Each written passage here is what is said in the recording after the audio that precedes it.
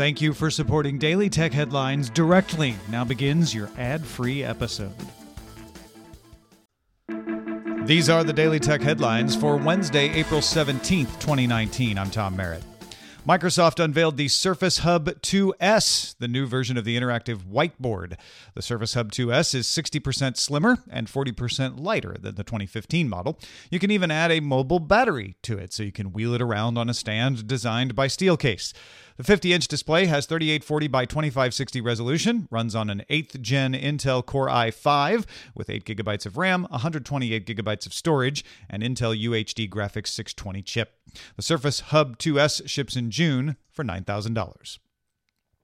Microsoft launched its Xbox One S All-Digital Edition for pre-orders Tuesday as well, for shipping May 7th for $250. The new version of the Xbox One comes with Forza Horizon 3, Sea of Thieves, and Minecraft, but does not come with an optical drive.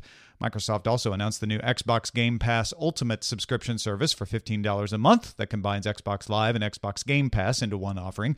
Microsoft said that brick-and-mortar game retailers will be encouraged to sell download codes, since it found that teenagers are 3 times more likely to buy in a store than online. 9to5Mac reports its sources say Apple is working on an app codenamed Green Torch to replace the Find My Friends and Find My Phone apps.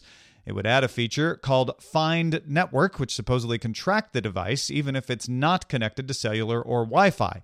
It would also work with Apple-made tags to be able to track non-Apple things. The combined app would be available on iOS and macOS, according to the sources. Netflix added a record 9.6 million subscribers in Q1, with 1.74 million in the U.S. and 7.68 million international. That's up 16% over last year. Netflix projected it would add 5 million subscribers in Q2, which, if true, would be down 8% over last year. Netflix revenue was up 22% over last year, and its 76 cents per share earnings were well ahead of the expected 57 cents. Netflix also announced that in the UK, it will test showing viewers top 10 lists of the most popular content by category, and Chief Content Officer Ted Sarandos said Netflix plans to share more granular data on viewing with both producers and customers. Apple and Qualcomm have agreed to settle all ongoing lawsuits. Apple will pay Qualcomm an undisclosed amount and enter into a 6-year global patent licensing agreement with an option to extend for another 2 years.